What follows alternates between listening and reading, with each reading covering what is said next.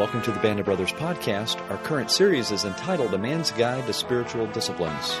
We are being led by Milton Rediker, our men's ministry coordinator, Renee Rivera, and Eric Reed, the minister to married young adults and men at Houston's First Baptist Church.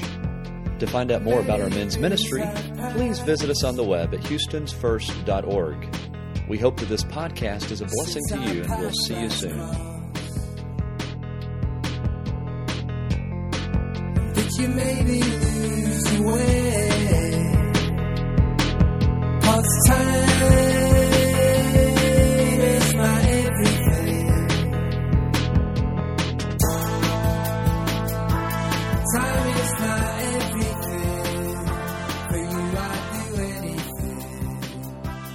Only the song.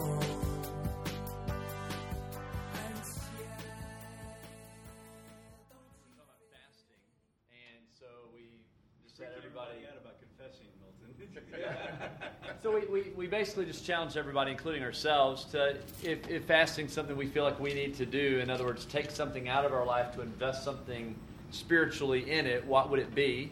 And sort of what would we be fasting toward or for? I wouldn't dare share anyone else's, but Frank and Blake have sort of shared some stuff with us. Milton was going to share, and then I'll share, and then Renee will share.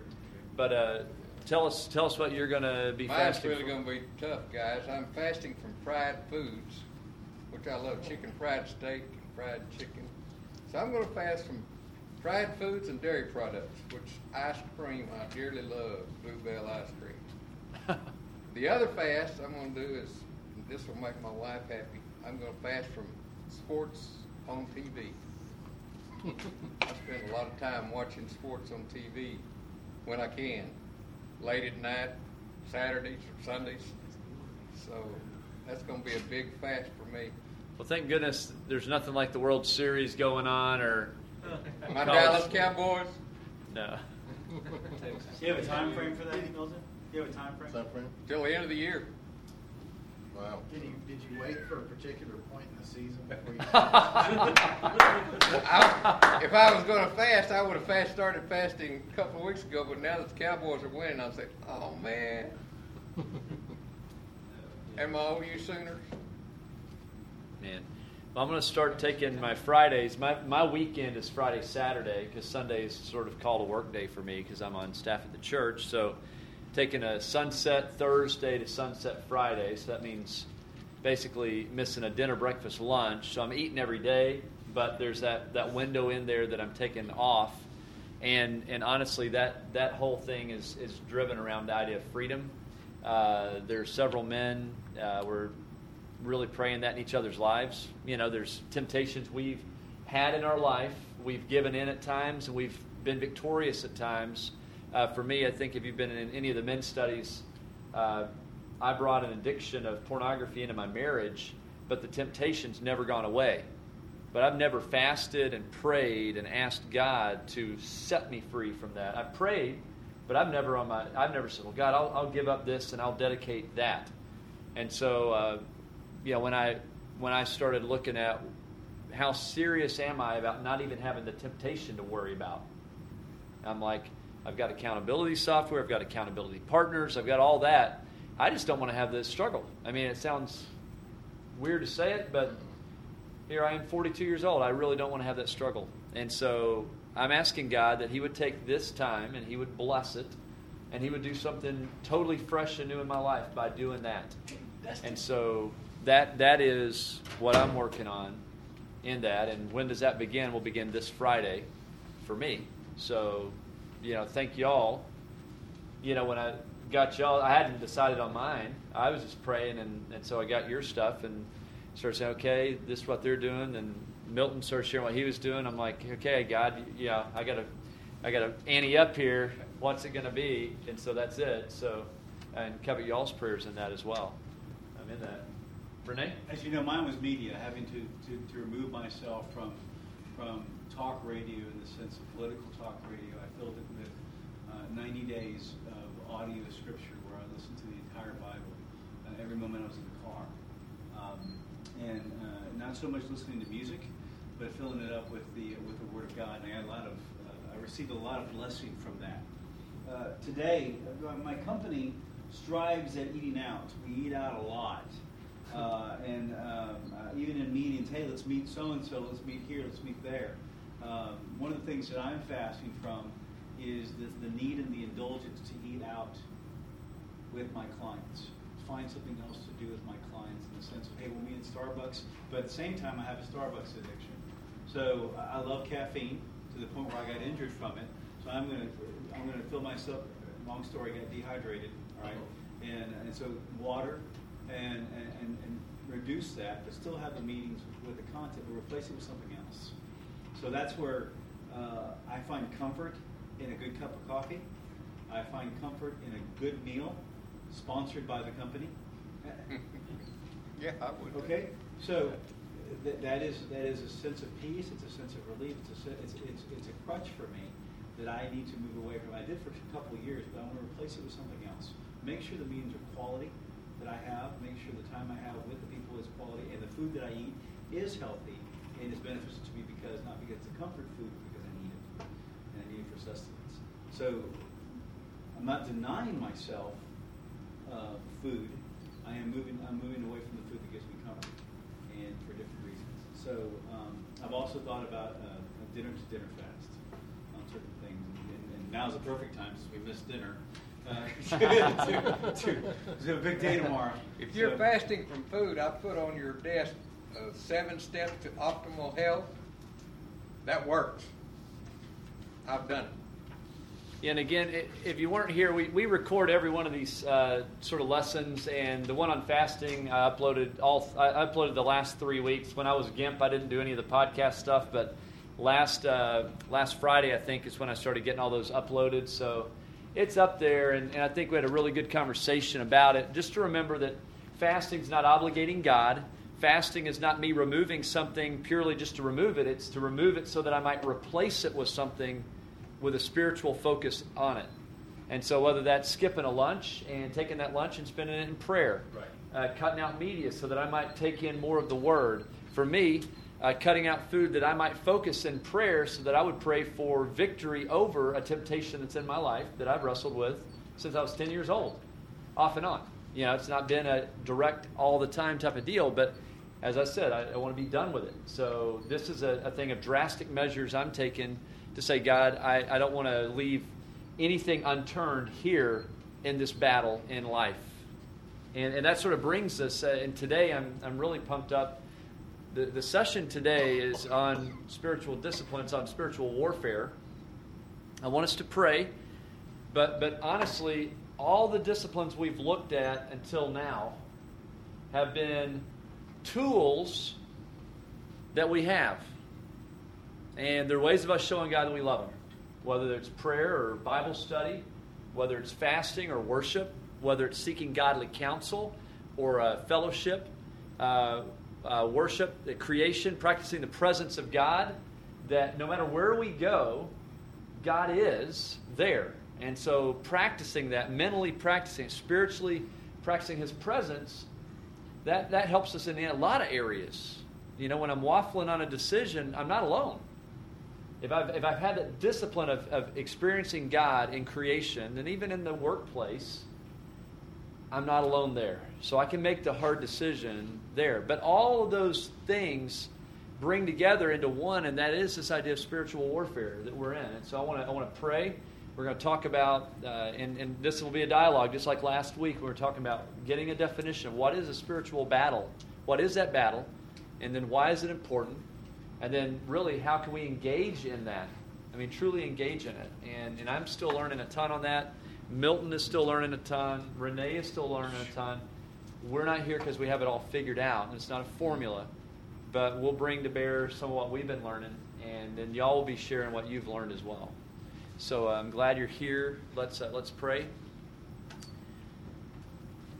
Father God, we come to you right now, Lord, and declare you are great. You're a great God. You're holy. Lord, that in you there's perfection.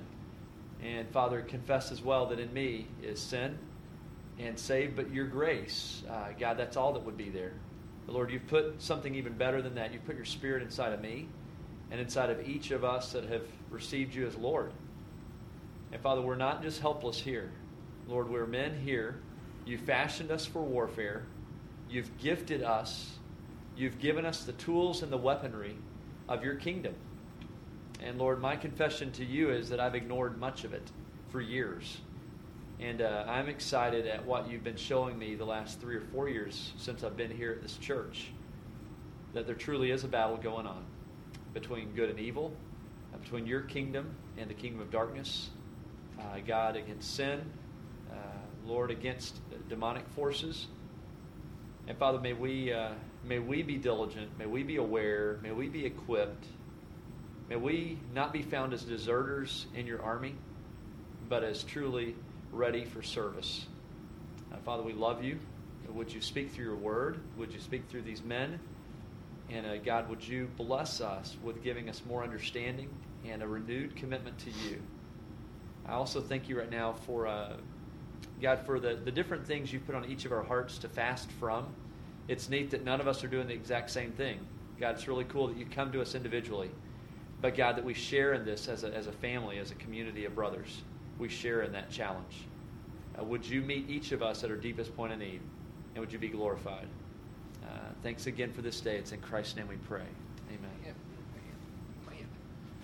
Well, as I shared, this is really this idea of spiritual disciplines that's moved to spiritual warfare.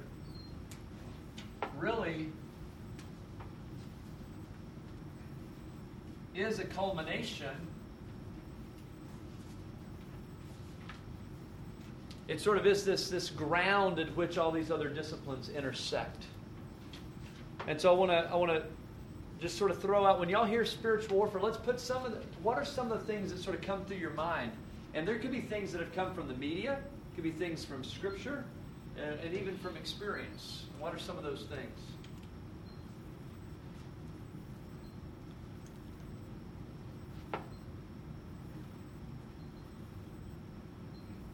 Hate crimes?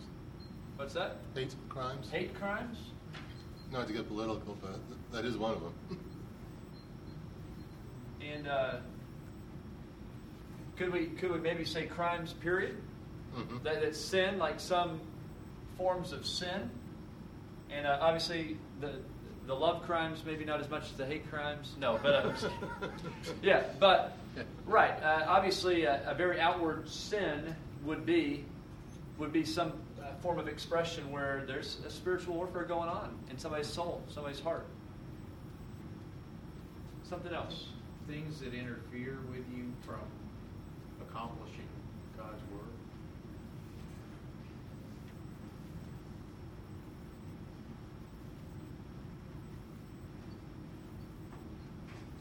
And I'll just put up beside that.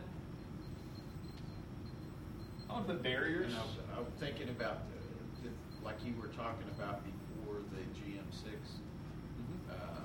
meeting that Saturday, how many things that had worked against you. Yeah. The breakfast we had, literally every conceivable technological thing that could have gone wrong was going wrong. The recording device that we use, and I've been using this for 4 years, suddenly, just out of the blue, wouldn't work at all. I mean, it was just like one thing after another thing after another thing. Volunteers that were supposed to be there early to take care of things, alarms not going off. So when it all came together, I mean, I didn't have my notes with me. I don't teach off of paper. I usually put my notes into a presentation, so I have it all in one. It's real clean and neat that way, and you can angle the screen so you don't have to look down at your notes. You can glance at them and stay on point. I tend to drift and wonder. So yeah, a lot of that went on. So definitely barrier. What are some other things that have maybe interfered in your spiritual life? Media, right? Well, I'm just asking.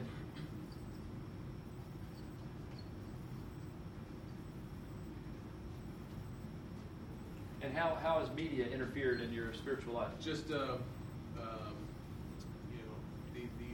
ever-present shows and the sports addictions that we've had as men, right? Temptations that fall between family time and time with the wife and time with the kids. You see even more now with getting the heat of different different season starting up. You know, this is something that we kind of attached ourselves to growing up in college and through our buddies. And, I think that's a big barrier there. I want to put time and attention. Time and attention. That our time gets eaten up by stuff that maybe isn't best. Have you ever read the book Good to Great? You know, good is the enemy of great. I think everyone probably that's been in the business world in some way have read a lot of Jim Collins stuff. So time is one. Attention is another. That if I'm sitting there with my wife and there's a show on the side and it flips over to a commercial, and it's a Victoria's Secret commercial, and I'm sitting there, now I'm like, focus on your wife. What I'm saying is there's a pull to that. My attention is no longer on my wife. My attention's over here on something of the media, and that actually I might not be sensitive to what's going on in her life. And I maybe, it's like, in other words, so being aware those things can interfere. Definitely. It's even easier than that, Eric. It's like going to a restaurant and they have ESPN on, and you're with your family, and you position yourself right where the TV is. I'm guilty. You know, it may not be Victoria. It may be something as simple as the commercial's on. Okay, let's eat dinner. Did we order yet? Okay, back to ESPN. It may be something that simple, but that's focusing as well. So I just want to pull it back. So. Yeah, it depends on you and what your struggles are. Yeah. I think that the job, the business, is something that interferes, draws attention. Imaginations. Sleeping. That can interfere too, right? Sloth, as in I'm sleeping 12 hours a day and I don't want to go to work because I like my warm, cuddly blanket type of deal. Or falling asleep on the job. Yeah. Poor time management sometimes. Maybe the flip side of the sleep, fatigue. Mm-hmm. Yeah, I put busyness alongside of job and and business, because this, for me, is fatal all the time. I'm always stirring up something to do, and it keeps me up late at night, and so I'm not fresh during the day, and I'm tired, and I get home from work, and I'm really tired, and I'm not able to engage. I engage, but I'm engaging on fumes, as opposed to Dad's home, Dad's excited about being home, I'm ready to go. And so that has been, and I've done a much better job of pulling back on stuff. Things that interfere, for sure, these can be expressions, these can be the battleground, a lot of these. Where do most of these things attack us? Is there one area, or are there multiple areas? Our principles and our morals. Okay, they can attack principles and morals.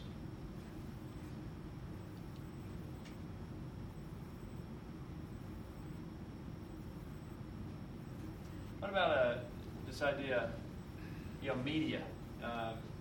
Where we get our idea of success, where we get our idea of beauty, where we get our idea of a man. What area does that hit us at? Emotion. It's our emotion. I guess priorities, what we think is important.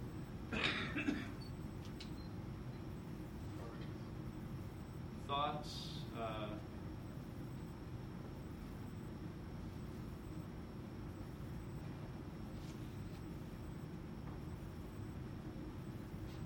Pocketbook.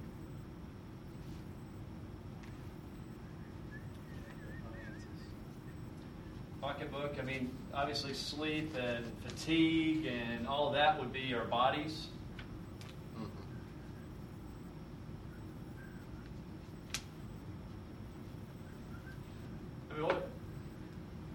What we've just hit here is really, a lot of it is these battlegrounds are pretty diverse, but it hits our soul, that emotional realm of us. It hits our mind, which is, according to John Donne, that was God's gatekeeper that He gave us, was our mind. Our reason should have protected us. but we actually have allowed our reason to be captured, and now it holds our whole body captured. And in the other realm of the physicality of this, our bodies, money, and all the physicality of it, there are real addictions out there that are real battlegrounds. And any one of these is a spiritual battle. Unfortunately, in a lot of our lives, we actually are being attacked. How many of y'all would say you've been attacked in at least two of these areas in the last week? You've been attacked in at least two of these areas in the last week. Some thought, your emotion, some physical, just overwhelming. What about three of these areas? Three of these areas in the last week, maybe. How about all of them? And all of them. I mean, Yeah. I think those things hit. And so I want us to take a peek real quickly at 1 Peter 5:8. 1 Peter 5:8.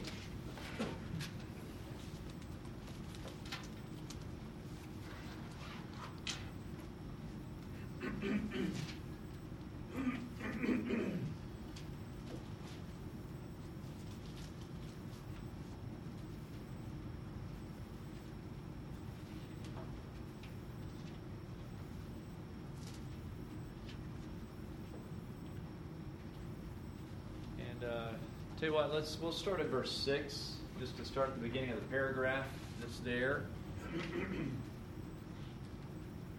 And let's see. Hey Frank, do you want to read that out? 6, 7, 8, 9, and 10. Just read out real loud. Yeah. 6 to 10? Yeah. All right.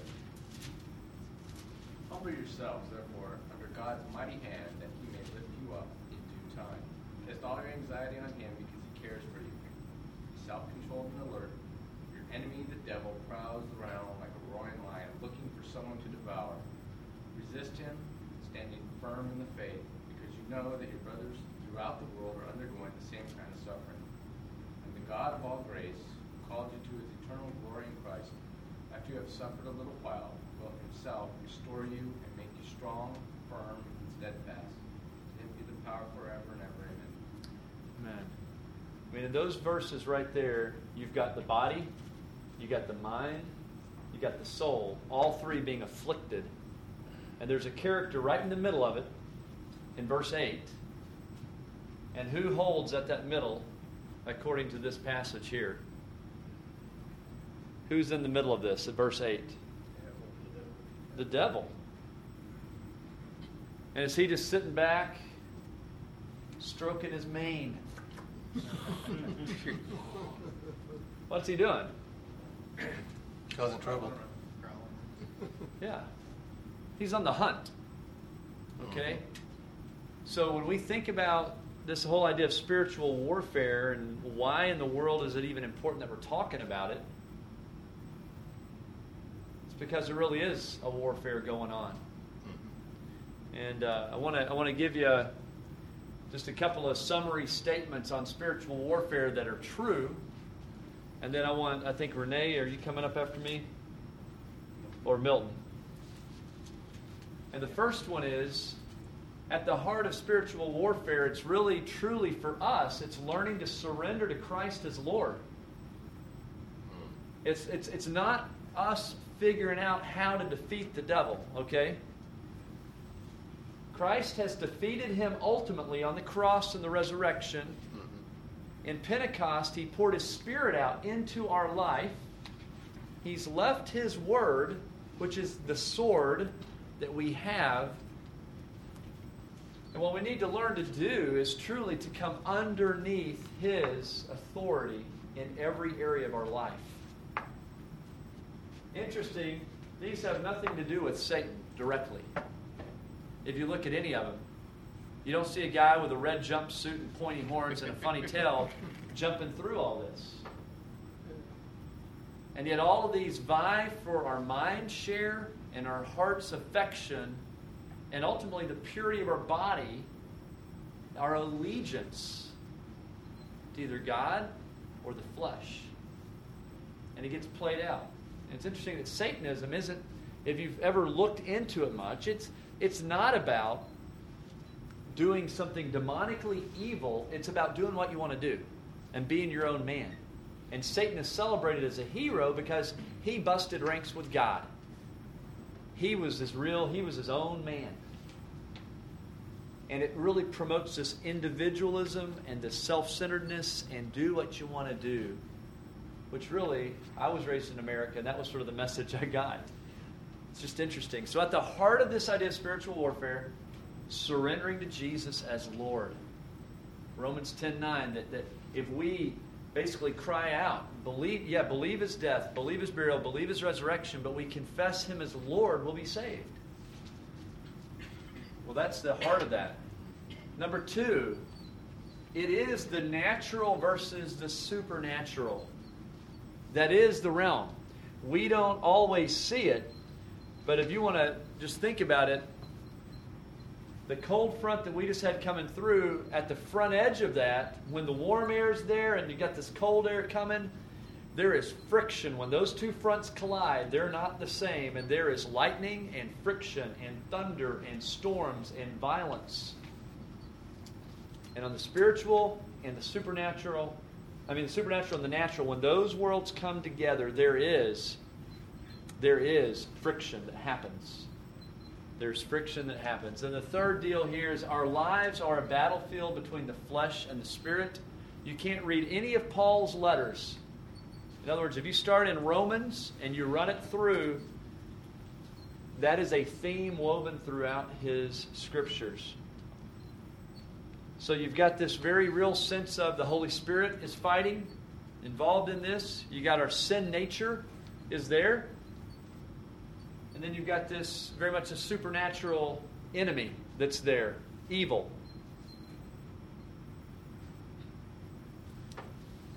And there's sort of two fronts of this war. And the first one is to keep us from coming to Christ.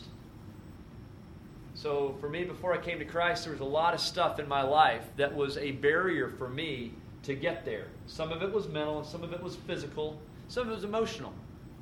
I'd run into enough Christians that had done enough stupid things to me that I didn't like them.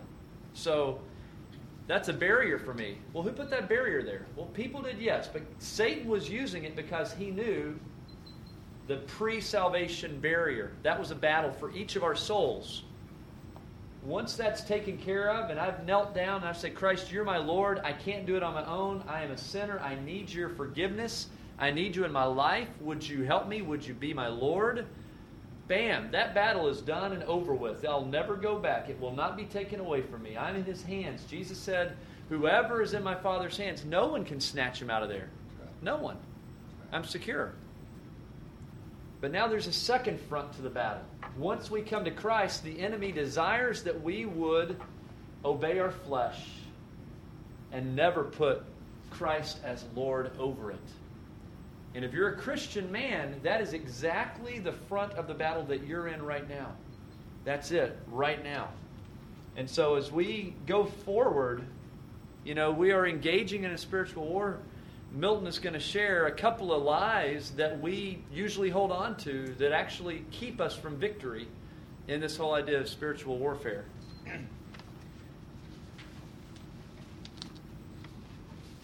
Thank you, Eric. I gave you a couple of handouts. One is the very front one says Demons Bible Quiz. And you can look at that in the scripture verses in your time along with the Lord. But I call your attention to number 12. In reality, all Christians are involved in spiritual warfare. And that's in Ephesians 6:12, if you want the scripture reference for that. It is true. And the very last one down there, number 25, no demonic power will be able to keep us away from the love of Christ. That also is true. Romans 8:38. Then with that, stapled to that are a whole bunch of scriptures that I gave you on spiritual warfare. And I hope you can use those in your quiet time with the Lord to help you have victory in spiritual warfare. There are two arrows that we will make in our spiritual warfare. And one of those is publicly pretend we have conquered the flesh. To publicly say we've conquered the flesh. We may not say it, but we may act like we've conquered the flesh by the way we live, or the attending church, singing in the choir, teaching a Sunday school class. That makes folks think, well, they're just super Christians. They've conquered the devil and the flesh. So the first error we make is publicly pretending we have conquered the flesh. Let me give you a good example of that. Everybody read the story about David? We all know the story of David, that he was a murderer, a liar, an adulterer. But you know, in the Bible, back in the Old Testament times, kings were supposed to go to war. They were expected to go to war to protect their territory and their children and their families. But the two times David did not go to war, the first time he stayed home and did not go to war, which he was supposed to do as a king, he committed adultery. The second time he stayed home and did not go to war, he committed murder. That's pretty tough, guys. When we are not in spiritual warfare and we think we've conquered the flesh, that's just the very time Satan's going to get us. He got David. If he get David, he can get you and get me. And the second error we make is privately deny the possibility. We privately deny the possibility of conquering the flesh.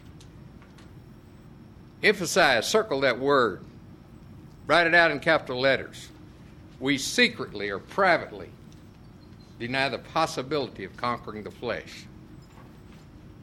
Deny the possibility. The word possibility. It is possible that we can conquer the flesh. I want to read to you something that I got off of CNN today. Here's the headline. Alleged rape raises questions about bystanders.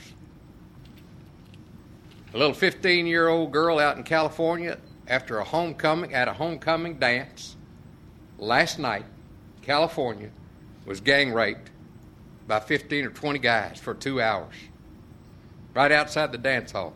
It states in the article here that none of the bystanders, none of the people involved in the rape intended or planned the rape. They all got to watching one guy beat up a girl, and it went from beating up the 15-year-old girl to some of the bystanders, all of the bystanders, raping the 15-year-old girl for 2 hours. And nobody reported it. Nobody did anything. You say, my goodness, that would never happen to me. Well, those guys probably said that would never happen to them. It goes back to this second error. Privately deny the possibility of conquering the flesh. None of those guys went to that homecoming dance planned to rape that girl. They made an error that they had conquered the flesh. David made an error twice that he had conquered the flesh. I'm the king. I'm the king. I've conquered the flesh. But he committed adultery and he committed murder. And so did these people out in California.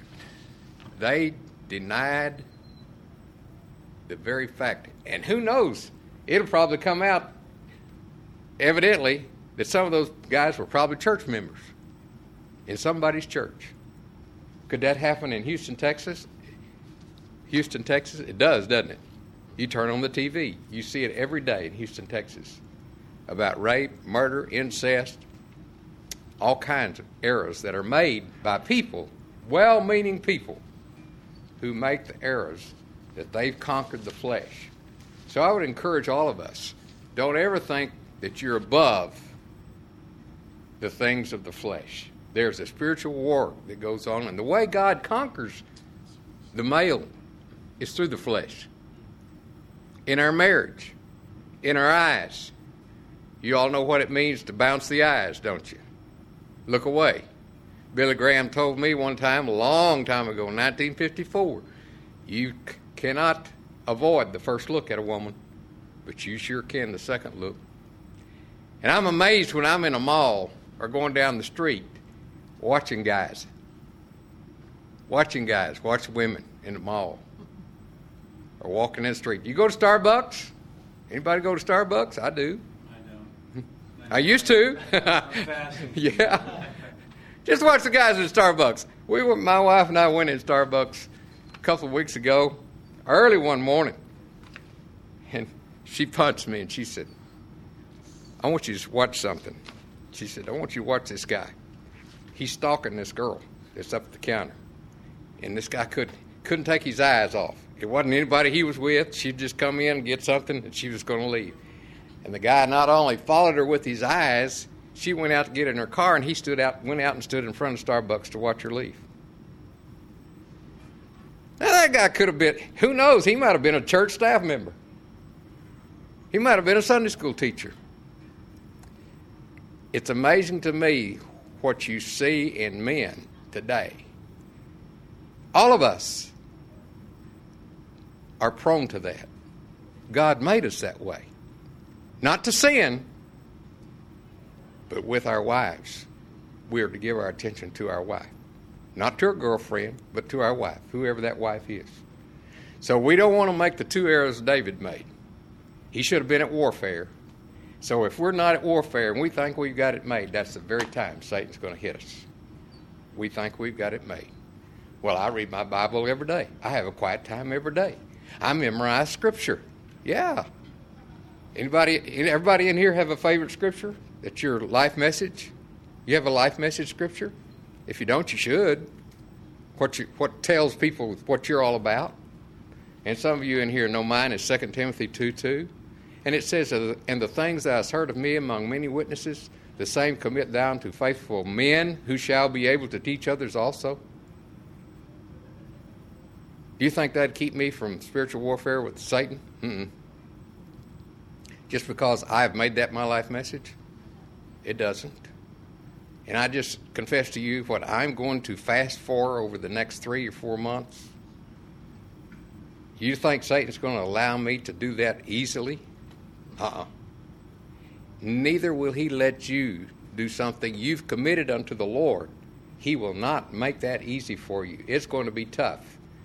And as I said to some of you the other day, when you make a commitment unto the Lord, be ready. Satan's going to attack you, and you're going to be in a war.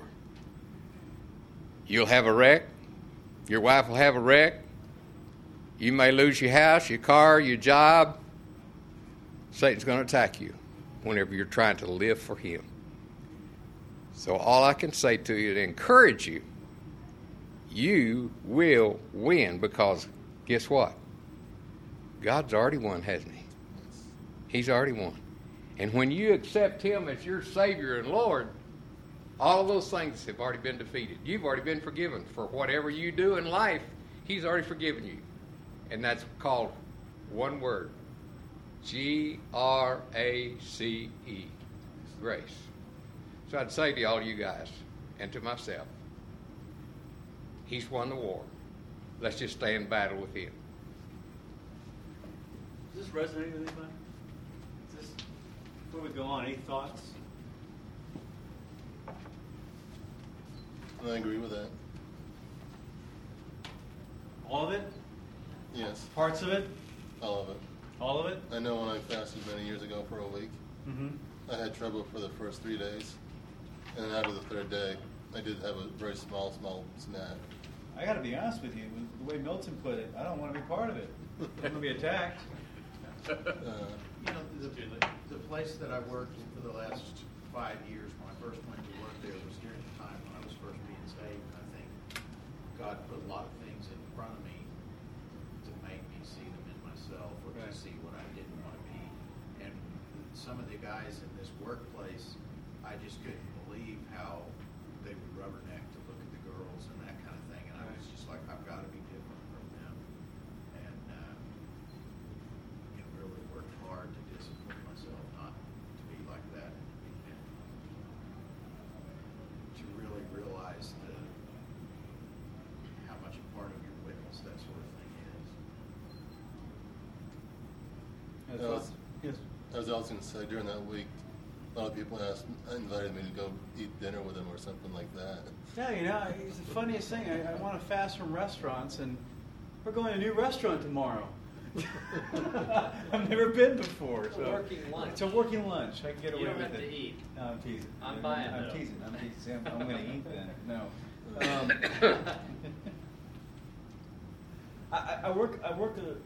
I have the opportunity to be around some men that have been in sandy places around the world during this war. And I was driving around Houston the other day with my wife, and I said, "Can you actually believe our country's at war?" I have, sorry to keep... No, bring it on. That's what. Yeah. Well, I previously had a lot of involvement with the Flag Museum down in Galveston, and I've studied a lot of the history about World War II, and to think about that war effort and how involved the country was and how every man, woman, and child sacrificed during that war for the war effort. And here and now, there's just so little impact of the war on the day-to-day lives of people. It's just such a contrast. During the ammo crisis, caused by the election of a certain administration, and then by the fact of war, I was going, that's the first time this war has touched me personally, that I can't find my .45 ACP bullets. I can't find any brass bullets. And it was a shortage of ammo based on the war, and I got a little upset about that. It's a realization, and my friends tell me, my friend David and Jeff tell me, you don't know the things that happen on a daily basis to keep the freedoms in this country, to keep us asleep at night in our own beds. And sometimes, this is me, I get lost in my Christian walk in the sense that I don't acknowledge that there's a resident evil out there to devour me. We are in war spiritually. We don't know the things that happen around us. One of the examples that I've been meditating on Judges for the past few weeks, and I wrote a devotional on Samson. Samson was engaging himself in a lucrative relationship with a woman named Delilah. We'll just say it like that. To the point where he was asked, what was the secret to his demise? And not the first time she asked him, not the second time she asked him, did he figure it out that this woman wanted to hurt him. How many times have we posed ourselves without knowing that we're in a spiritual battle? Because Samson had no idea at that moment that he was in a spiritual battle. He was playing a riddle with a woman that he obviously lusted after, desired. He was in sin, and he actually showed her what his kryptonite was to his Superman. Another example, what if Frodo had given up the ring? Ourselves, we find ourselves in sin, falling sometimes in this battle, not realizing that there's a lion out there with a guttural, throaty, mane-shaking roar that wants to tear us to pieces as collateral damage in this spiritual warfare. I laugh because my mentality is, I don't laugh, I'm sad sometimes when I see men that cower, and we have a bad memory sometimes. We fall back, as saints, we fall back into sin. And we forget that memory. My sister-in-law is pregnant. It's her first child. And she is sicker than a dog. I mean, she's telling my wife, I will never have another kid. This is the only one. Mark's going to get a vasectomy. Oh my gosh. He's never going to touch me ever again. He'll be lucky if we're in the same bed. We're only having one kid. And my wife goes, don't worry, you forget it. You forget the pains of childbirth. You forget it when you see that child. And the next time around, you got the EPT out and you want that kid. Again, you've forgotten the pain and the struggles of pregnancy. And my sister-in-law's like, no. But that's how we are with sin sometimes. We forget. We fall right back in. We're in a war. And the enemy doesn't play by the rules. a great. You're going to say something, Blake. You want to say? Oh, Yeah. it makes me think of Islam and the speeches about that we'll never declare war on Islam and all these different things, and they're not acknowledging that Islam is declaring war on us. On us. Centuries ago. And they call us the great Satan. Yeah. And they attack us with veracity that we're the evil ones. Wow. I just thought about the irony in that we're called the great Satan. And they attack us with this I ferocity. think it's that multi-billion-dollar porn industry we're pouring out and stuff like that really chaps them on top of other stuff. But yeah. So let's talk about something. As we're in battle, as we're in war, what are some suggestions that we can pursue to pursue this discipline of spiritual warfare? To be soldiers, to be as Christians, and the assumption here, all of us have a personal relationship with Jesus Christ.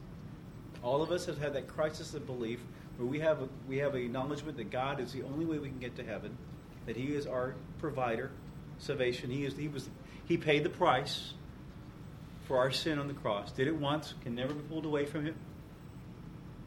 So how do we stay in the battle, so to speak? What are some ways to pursue disciplines to stay in the battle in spiritual warfare? Reading the scripture. Read Scripture. Okay, I'm going to write these down. Is that okay here? Write these down? Where's the magic Never green allowed pen? to write anything on the board. Just Eric time. I'm going to write on this board over here. No, I'm sorry. That'll ruin the board. Yeah, why don't you erase the Okay. erase them? Give me some. Throw them out. Oh, I shouldn't I erase think Eric summarized it well when he said, this is the ground where all of their disciplines intersect. So, see all previous 9 weeks. Did you read the notes for this week or something? I'm just No, he curious. said he Okay, gave the yeah, answers at the okay, beginning yeah. of the class. Okay, read Scripture. That's not fair. Frank's being smart. Even fasting, right? That's why you get some discernment there. Anything else? Read Scripture. Listen to sermons instead of talk radio. Dadgummit, why did you do that? God. I always joke with Milton when we prepare for this because Eric and I and Milton meet a few days prior to this, and we have the lesson all outlined, and Milton's just sitting there. I got a few scriptures here, and he brings out this stack about this big, and I'm like, and so I joke with Milton. I said, Milton, don't bring that biblical stuff in here. We really don't need that. You know, we really. He's all right. He sits there. It's all in there. It's all in there. So this week I said, you know what, Milton? We'll just throw the scriptures at him and just read it and we'll walk out. It was a joke, but it's funny because you say that. It's all in there. But it's all in there. I mean, everything's in there. Read all those scriptures. Read all the scriptures. So listen. So sermons versus, dare I say, Call me after you read 'em. ESPN Radio, Sports. Rush, Limbaugh, Sean Whitey Hannity. That is on tape. There's also another one that can help you is praying.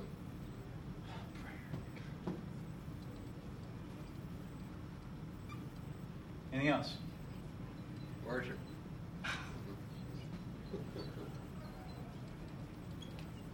Worship. Singing. Accountability. Bust a move, right? Oh, that's right. I can sing. Singing what? Hymns. Hymns. Scriptures. Scriptural song. Did you guys know that when you sing, it actually gives strength to your bone, the very bone marrow in your body? Proven scientific fact. I think it's choral singing, though. Just singing. Not the stuff I do. Yes, singing. The beatbox stuff, I did not Well, read not that. that. It was choral. I think it's choral music. I don't. I do know choral music. This was on NPR a few years back. That actually they did a study and it released endorphins. The people in the choir had endorphins released in choral music when they sang together, harmonies and different, the different melody and harmony. It released the endorphins, which explains the, there's an addictive side to choral music. Did any of you hear the choir sing the special Sunday? John Y'all did, weren't I in think. there? Yes, I did. It was good. Everybody was excited. The singers were. I didn't get any endorphins, just to let you know. We were all in. We were all excited. I didn't get Just wait till the Christmas pageant. You'll think it's exciting. I'll be in there. My kid's in it. Any others? did you? You got accountability. Okay. Christian fellowship.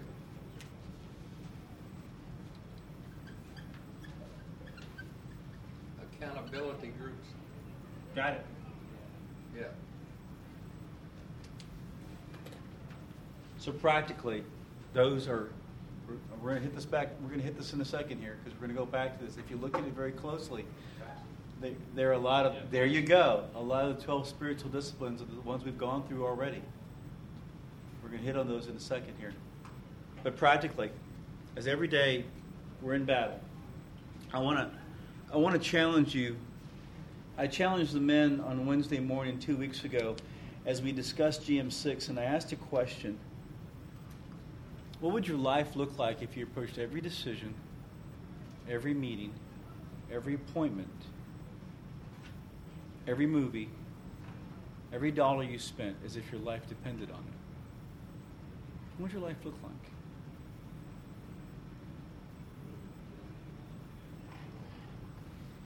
What would your life look like? Your life purpose. Your life purpose? A lot more clarity. For Clarity. Sure.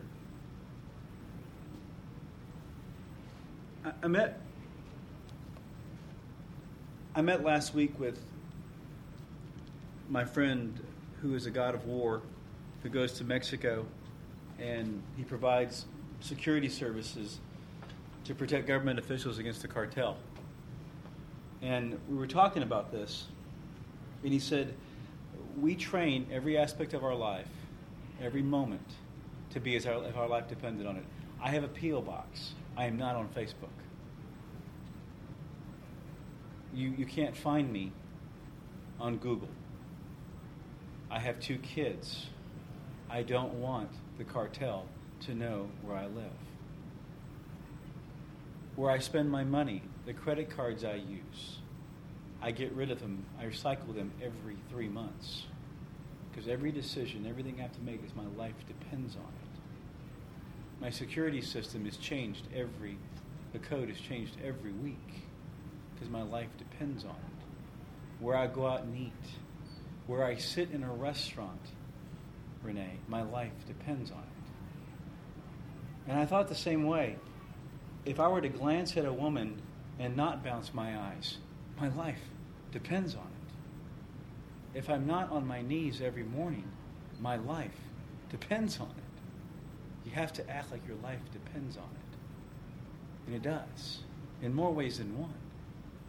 And I don't mean to be preachy. I don't mean to be strong here or blunt. But our life depends on it. So as we go through some temptations, subdue your temptations. Don't feed the things that want to be fed. Don't feed that squeaky wheel. My first thing to do is get up in the morning and watch Top 10 Plays on ESPN. My heart craves for that every morning. I love it. They change every morning. It's new. And I get to argue whether that should have been number 1 or number 3. I want to know if my Dallas Cowboys made the top 4 or my San Antonio Spurs are going to be making the top 10 anytime soon. From San Antonio. I'm a Dallas Cowboy fan and San Antonio Spurs fan. Those are things that I feed. But at the same time, I need to get in the Word on my knees with the Word of God. And it's the first thing I need to do. My first craving should be that of God. My life depends on it. So subdue. Don't feed your temptations. If you have a problem drinking, don't go to a bar. I mean, you made an analogy, Blake, about the guys that you noticed when you were becoming a Christian and how it looked different, how your life was looking different, and how you wanted to be different in those areas.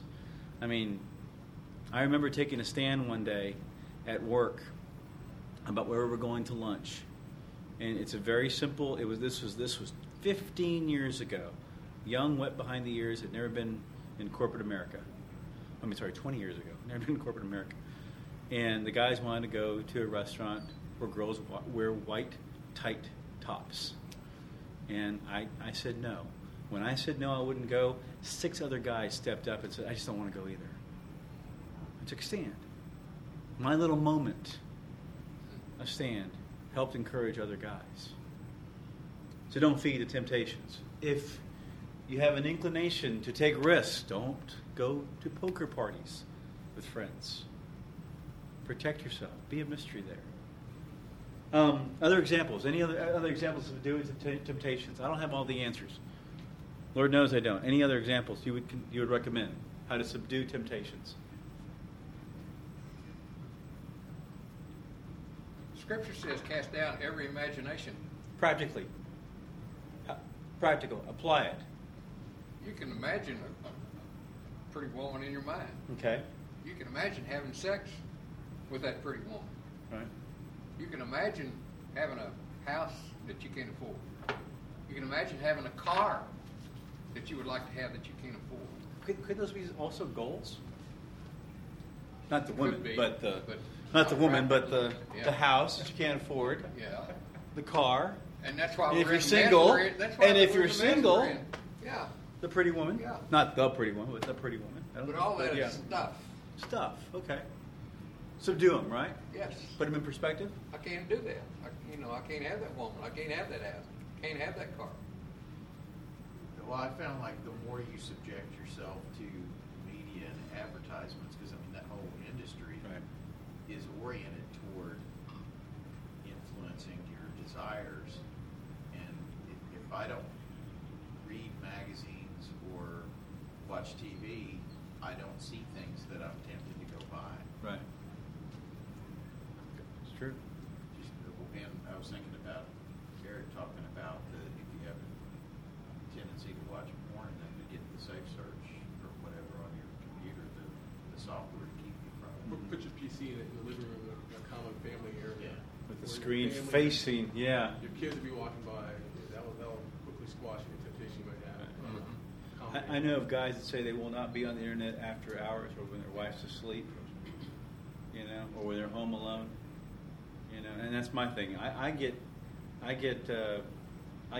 itchy to say this when I'm home alone. So I'll get out, got to cut the grass, got to be outside, got to do something, and it's not pornography. It's mindless surfing that I do. Waste of time. Waste of time. Yeah, struggle with being idle. Idle. Okay. Finding somebody to replace. I was going to say that, and it doesn't really matter what the sin is or what that temptation is. It's all like, if you look in Scripture, one of the themes is that you get more than what you bargained for. Yeah. So if you sow seeds that are good, you'll get more from reading Scripture than you ever imagined you would. You'll get more from praying than you ever imagined you would. You'll get more from sharing Christ with people than you ever imagined you would. If you make it discipline and you stay with it, you'll get more back than what you bargained for. The flip side is so true. Yes. It's like the choice to compromise on just a little area of life, that becomes the beachhead for an addiction, or that becomes a beachhead for something down the road a year from now. And so it always takes longer for the consequence to come, and it's always bigger than we anticipate. And so last night I got a phone call from a man. I know him, he knows me. And I was in bed, and I hop up and I go to the bathroom so I can talk because my wife was asleep and I'm laying there. And he's like, "Is it okay if I share a story real quick?" Oh yeah, no, Okay. no. I just heard the door and I went. And he's like, I was like, "Well, how are you doing?" He says, "Not good." "Can you talk?" I said, "Yeah." He said, "Were you asleep?" I was like, "Yeah." He says, "Well, we'll talk later." I said, "No, I'm up." I said, "We'll talk now." I said, "It's the best time to talk." And he just said, "Well, all the blank just hit the fan." I said, "Well, what do you mean?" And he said, "Well, I just came clean." Well, for the last 7 years, this guy has a gambling addiction. He's racked up thousands of dollars on credit cards.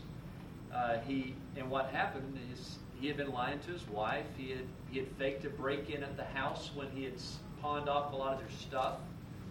And now this time, he took her grandmother's heirloom diamond engagement ring, which had been appraised at many thousands of dollars, and and took it and hawked it off to try to pay off a $16,000 note that he had at a casino in Louisiana. And she called him up at work that yesterday and said, I noticed this is missing. Do you know anything about it? And he was like, yeah, I took it. I was getting it appraised. And then he said something happened and he couldn't tell her any more lies. He said it was like tongue-tied. And he couldn't tell her a lie. And so he told her, he said, I will talk. I'll come home from work and we'll talk. And he just laid it all out. And it started as something very innocent. Nickel ante, poker night with my friends, is where it started 7 years ago. And he used to beat all of his friends. And so then he decided to go to a casino. And he went to a casino and he won. And so he decided, as any of us would, I'm the man and I own poker. I'm the man. And he saw it on TV all the time and he started studying it. And right now he's on the brink. He doesn't know. His wife hasn't told him what her decision is. He doesn't know. Beautiful wife, great job, all the stuff. He doesn't know. Little things, good. The reward comes later than we think, and it's bigger than we ever imagined. And for sin, it will come to us in time, bigger and more than we ever imagined. And he compromised on nickels, and now he owes thousands and thousands and thousands of dollars. But the worst part is, he's lied to his wife for 7 years, and she knows it now. And she ain't wanting to trust that boy. So I'm just sort of sharing that in here. Yeah, it's appropriate. For subdue our temptations. Little things matter. Little things matter. For me, little things are huge. On the visual side, I haven't watched TV in a long, long, long, long time because it sets my mind down a path pursuing external beauty. Pursuing it. I just can't stir it up. I can't stir it up. And so now I'm going to go the other route, and I'm going to say, okay, I'm going to take a sledgehammer to the head of it. I'm going to fast and pray over this thing. I'm going to do something crazy because I need to.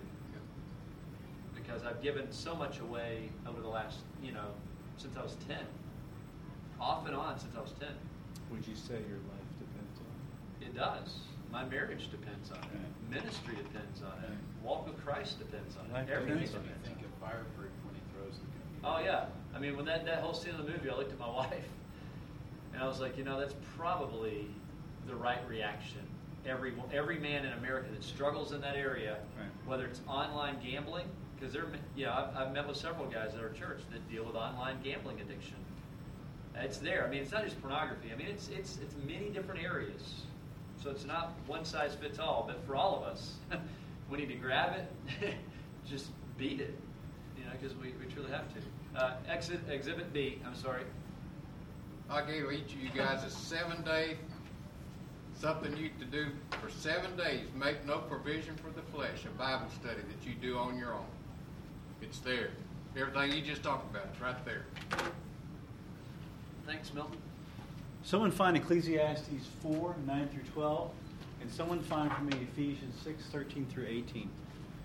And when you find Ecclesiastes, raise up your hand, because I want you to read loudly, thusly. Please. What was the first one? Ecclesiastes 4, 9 through 12. I'll hit a track mark on the...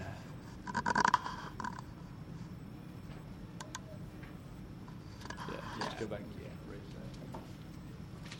Who has Ecclesiastes? I do. New guy here.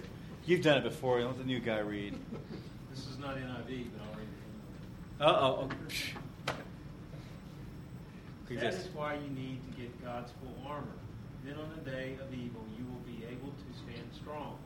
And when you have finished the whole fight, you will still be standing. So stand strong with this belt of truth tied around your waist.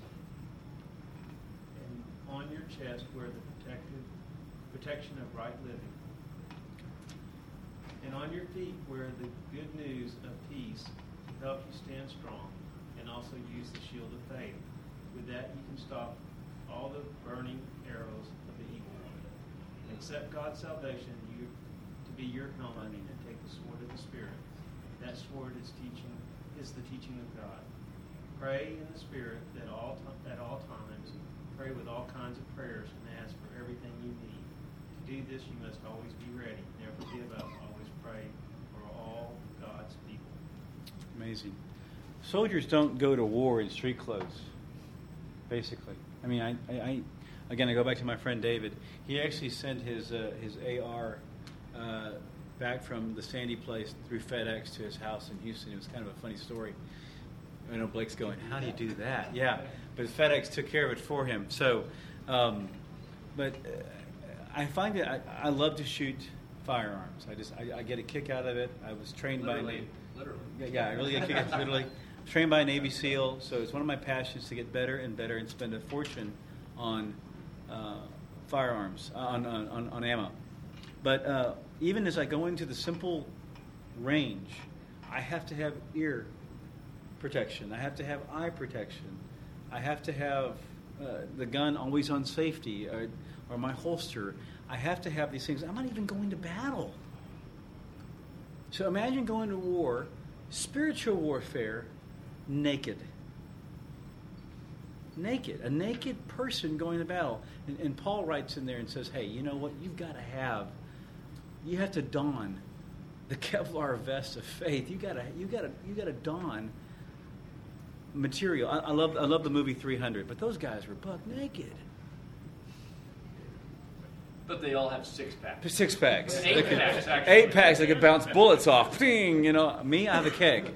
Okay? So the reality is, I mean, you have to go in prepared for battle. So he gives us a very good picture of a warrior prepared for battle. And I think the example he was using was the Romans at the time, the visual he could use of the Romans. But it's just amazing how that occurred. I mean, that we have to be prepared for battle. Who has Ecclesiastes real quick? No one has Ecclesiastes. Okay, 2 are better than 1. Who has it? Frank, go for it. Go. Bingo. Bingo. Ecclesiastes 4, 9-12. 2 are better than 1 because they have a good return for their work. When he falls down, his friend can help him up. But pity the man who falls and has no one to help him up. Also, if 2 lie down together, they will keep warm. How can one keep warm alone? The one may be overpowered, 2 can defend themselves. Cord of 3 strands, not quickly broken. You have to establish yourself in the community, guys. If we're going to pursue the discipline of spiritual warfare, we have to establish ourselves in the community. And you're seeing an effort, a movement at this church, a vision called GM6. You're seeing an opportunity to be part of a tight group, a fire team that can go into battle together. Start off by fellowship in church. Get into a small Sunday school Bible study. And from there, get your core of 3. Get your fire team. The Navy SEALs called them swim buddies. They never go in alone. They never go in alone. They never leave a man behind. We always hear about the Marines never leave a man behind. Hooga. But the Navy SEALs always go into water. They get on land, in air, with their swim buddy. They've always got someone who has their 6. Someone they can call out and say, check 6. And that person has got them. Spiritually, we're talking about guys that will encourage us, challenge us, and hold us accountable. Tell us what we need to hear, not what we want to hear. It's not about being a good person. It's not about being a better husband. It's about the process of sanctification, about glorifying God in everything that we do so that He becomes Lord of our life. He's Lord already.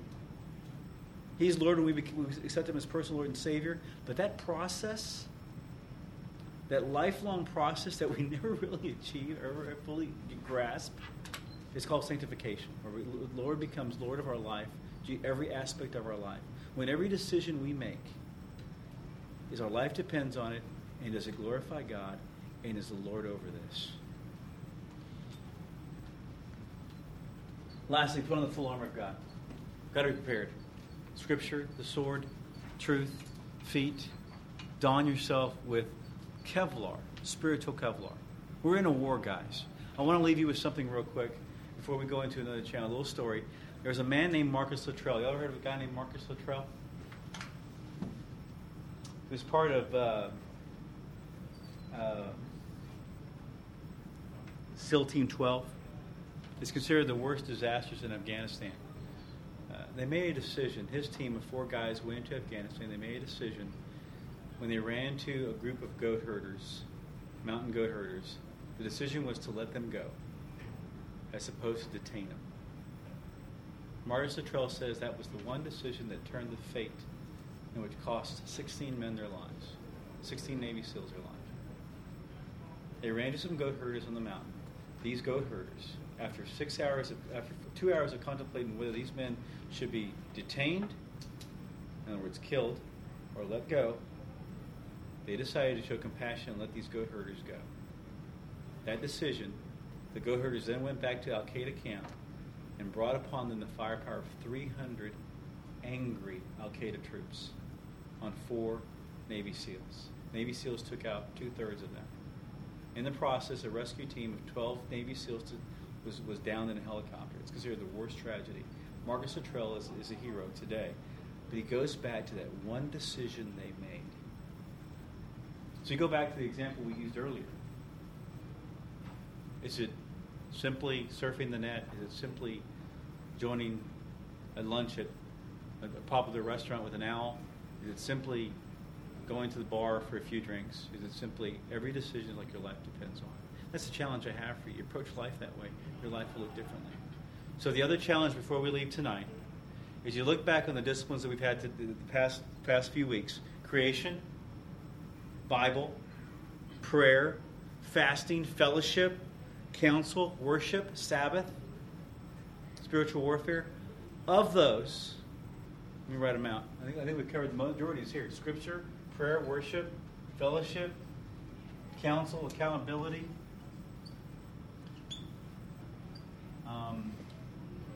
Creation. You said something? Sabbath.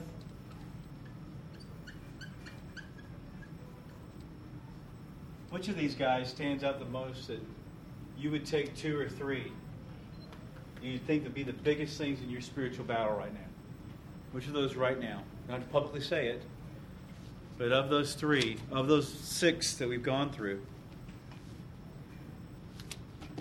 what would stand out to you the most right now? That's being the pastor. The ones you need to work on the most. Yeah. I mean, if you were to load up your ammo, put on your battle, which one would stand out? You can read my writing. Have mercy.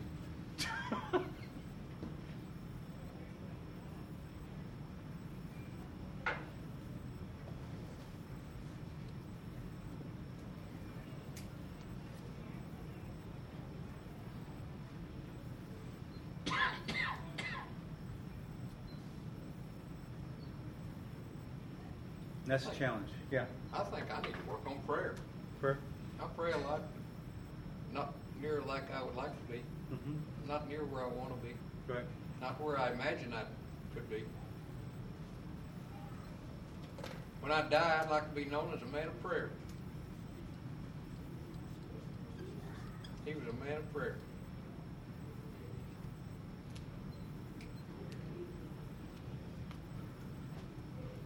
For me, I'd say the Scripture, and I'll tell you, it's funny you'd say 90 days, audio, dude. For me, it's memorization. For me, it's hiding the Word of God in my heart, in my mind. So that my soul resonates. Where's the soul? Is it under the hood, next to the carburetor? Don't know, right? But that it resonates. That my words, that I'd be able to just Scripture, and not just the paraphrase version, but also know the reference. For me, that's my challenge there. I heard him talking on one of the radio shows this week about Corrie ten Boom. Yeah, Corrie ten. Yeah. Her father that had pretty much memorized the entire Bible, and it didn't matter that the Nazis took the Bible away from him, that they could still have Bible lessons Right. because he knew it all. I was thinking about solitary confinement last week when we talked about it being a punishment 2 weeks ago, I think, that men are made for fellowship. The solitary confinement is a punishment. It's on the verge of... And so I challenged myself, what would I do in solitary confinement? So I said, well, how many scriptures do I know by memory? Could I know the Bible stories. I'd probably feed myself on that for a while. But my memory, just being able to recall scripture, wouldn't be there. And that was kind of like my life depends on it. Would there be enough evidence to convict me in a court of law about my faith or my knowledge of Scripture? Would there be enough? I talk my way out of any jam. I can sell any $1 million proposal. But be enough evidence to say that you really don't know Scripture. Not the theology behind it, but do you know Scripture? That's mine. That'd be my one. What would you do, Eric, if you was in solitary confinement? Oh, dude, that'd be funny. You know what I'd do? I'd sing. I realized one day I know over 1,000 hymns and songs by memory. I just sing all day. They'd actually probably shoot and kill me. I'd just start talking. I'd be batty in no time. I don't know if they'd ever get me. I'd probably take as many as I could out with me. What would you do, Brad, if you was in solitary confinement? I would, after sleeping, I would meditate. You'd what? Try to meditate. Yeah. And try to clear the mind, clear the heart. What'd you do, David, if you was in solitary? I mean, yeah. Frank. Frank, I said David. Yeah. Frank. Yeah, after sleeping. Blake, what would you do? I would think a lot of praying, which I'm short on anyway. But try to get to God. Gary, what would you do? What came to my mind? Prayer. You're next, man. Dustin? Might as well answer. Faith, prayer, reflecting. Good to have Dustin back. Dustin's been gone. And Gary, glad to have you here tonight. Glad to be here. And Brad? Brad's in our Sunday night group, man. He's pulling double duty. I know. All right. Yeah, and like John is too. Very good. Did you want to do the Andes? Did you have questions? I have, yeah. Yeah. I'm sorry. Well, there are a couple of questions up there. I don't know if we covered all of them, but you all may want to jot them down. We've got some time to discuss. This, when I saw this question, because he sends the PowerPoint out, usually a week before, and then we sit down and talk through it and edit it, and Milton did them originally, sent them up to him, and so he'll tweak them. And when I saw that, what percentage of time are you winning and what percentage of time are you losing the temptation battle? It doesn't matter what the area is, but in that specific area that you wrestle with, that was really, for me, revealing. Because I think it's real easy to put certain sins in a box, in a category, and say these are the really, really bad ones, like heroin, crack, this gang rape article, it's like those are the really bad ones, and then the things I deal with are just sort of like not so bad. However, what percent of the time that I'm facing that particular temptation do I walk out of it upright, pure heart, pure mind, hands clean? And what part do I sort of get into a little bit? Oh, and I'll pull out. No, I didn't go all the way, God. I didn't do too much, too bad, too long.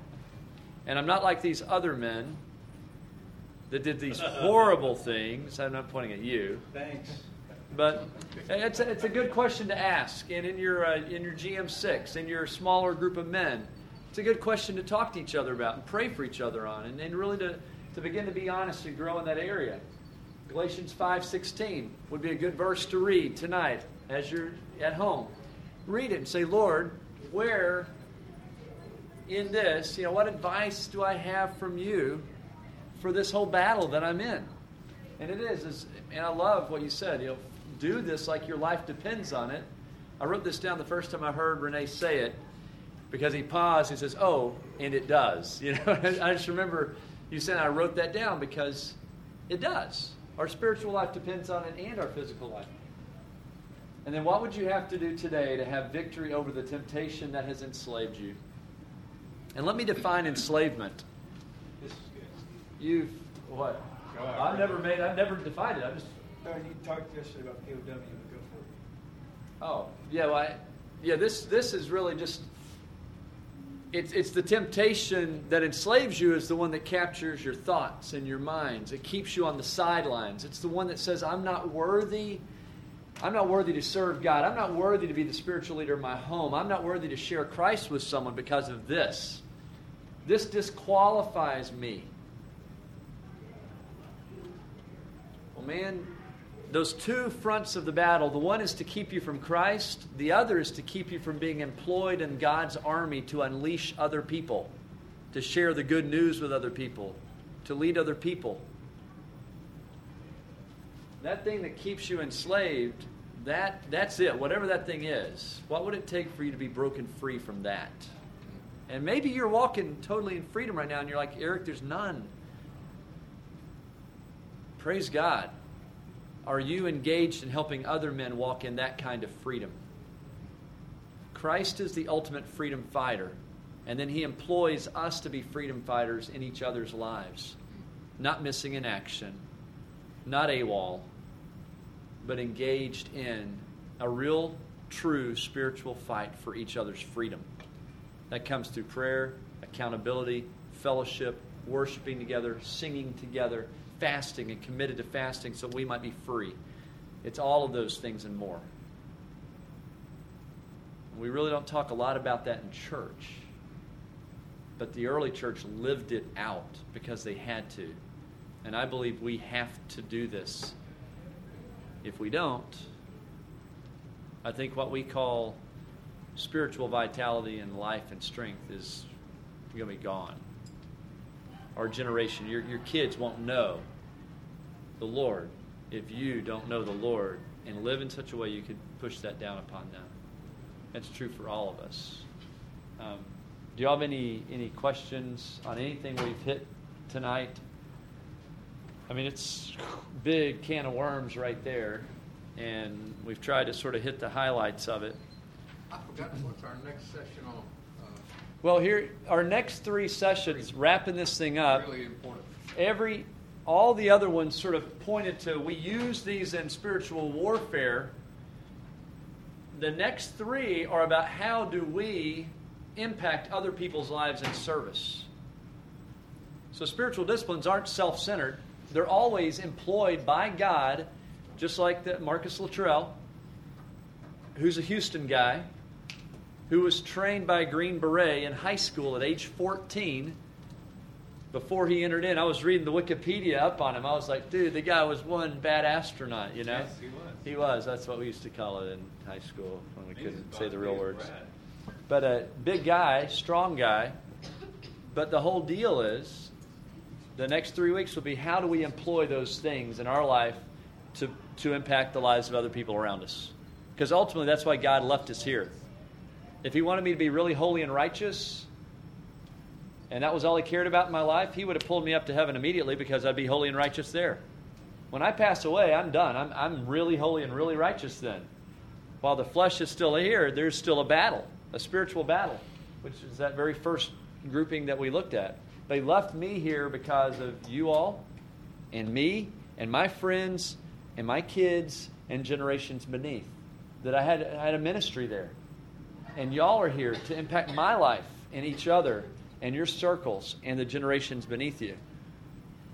And so the next 3 weeks we'll look at how do you do that in spiritual disciplines. John had a good question. He said, this is session 10. I thought there's just 12. But we use session 1 as the introduction and overview. Yeah, we tried to set the table that we're not talking... Initially, we were just going to do 12, and then we realized that we didn't want people to get the wrong perspective on spiritual disciplines, that it was really us manipulating God, that we somehow indebt God to us. But we wanted it to be really real, that our vitality comes out of loving him, and these are tangible ways of expressing that love, and they're tools he's given us to have freedom. And if we put it the other way around, I do this so that God will do that. God's no man's slave. He's no man's slave. So that's why we took that first week and tried to lay that as a foundation for everything else we're going to do. Any other questions?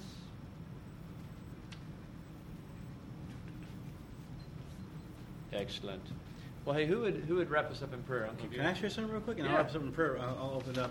Remember, I said that I did the Bible audio for 90 days. My mom pulled this out of storage. This is my first Bible, and check it out, man. It is like it's on vinyl. But this is, I remember listening to this for hours. So my mom instilled in me the Bible audio audibly before I even had. Whether even it was an iTunes or an iTouch. I mean, That's iTouch right there. It's pretty graphic. I mean, you can't. I mean, it's awesome. It's dramatized and everything. And I remember sitting for hours on my little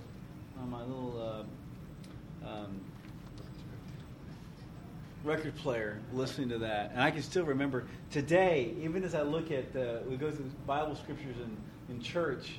We talk about King David and Goliath. I can still hear the audio of the from that LP, those two long plays, as we used to call them. You know, so just amazing stuff.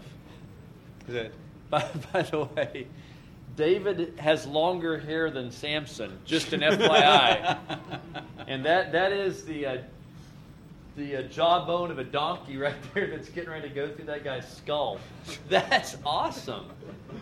Gee, I mean, I want this. Yeah. I'm thinking my son would love that. Yeah, There's no doubt. So I'm gonna burn this down, scan this. This is pretty cool stuff, and I wonder why. Burn it for everybody in here. I think I We'll might. put it on a blog or something and pretty at least cool. get a copyright infringement, but it'll be fun. Peter Pan Records was who produced this, and it's A approved. Tinkerbell production. Approved by leading national religious authorities, Dr. Reverend William Luce. And Reverend Wright. And Reverend Magnetti. And then Rabbi Barry Friedman at the very bottom here. And Kukul, Fran, and Ollie. So there we go.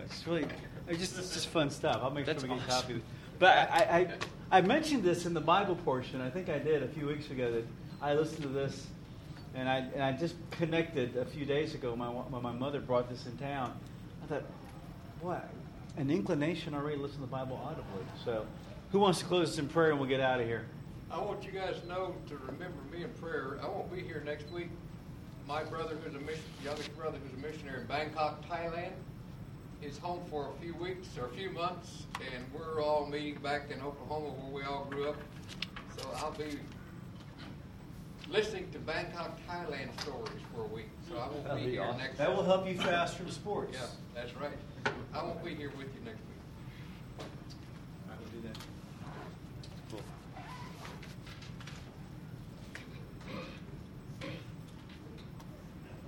I got it. Okay, you want to pray? I'll close this out. Got it? Lord God in heaven, thank you so much for this time. I thank you for every man that's in this room. God, we love you and praise you because you're an amazing God. You change the weather, but you never change. Lord, may we seek you every day. May we be strong warriors in this thing you call life.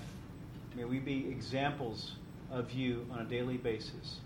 I ask that whatever these men are going through as saints, Lord, that you protect them, that you strengthen them, that you regird their armor, Lord. We fasten whatever artillery, whatever utility they need on their belts, Lord. Will you load it up? God, may we seek you every day. May we implore that we need you more than we need TV, than we need food, than we need fellowship. But God, we need you. And we thank you for the things you've given us, food, fellowship, TV. May we control those, we manage those, Lord, to glorify you. We love you and praise you again.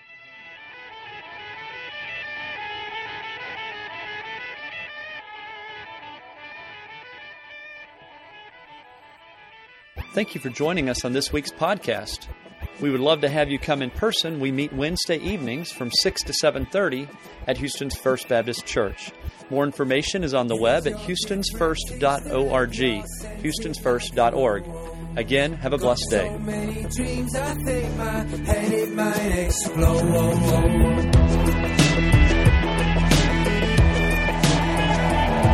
Let's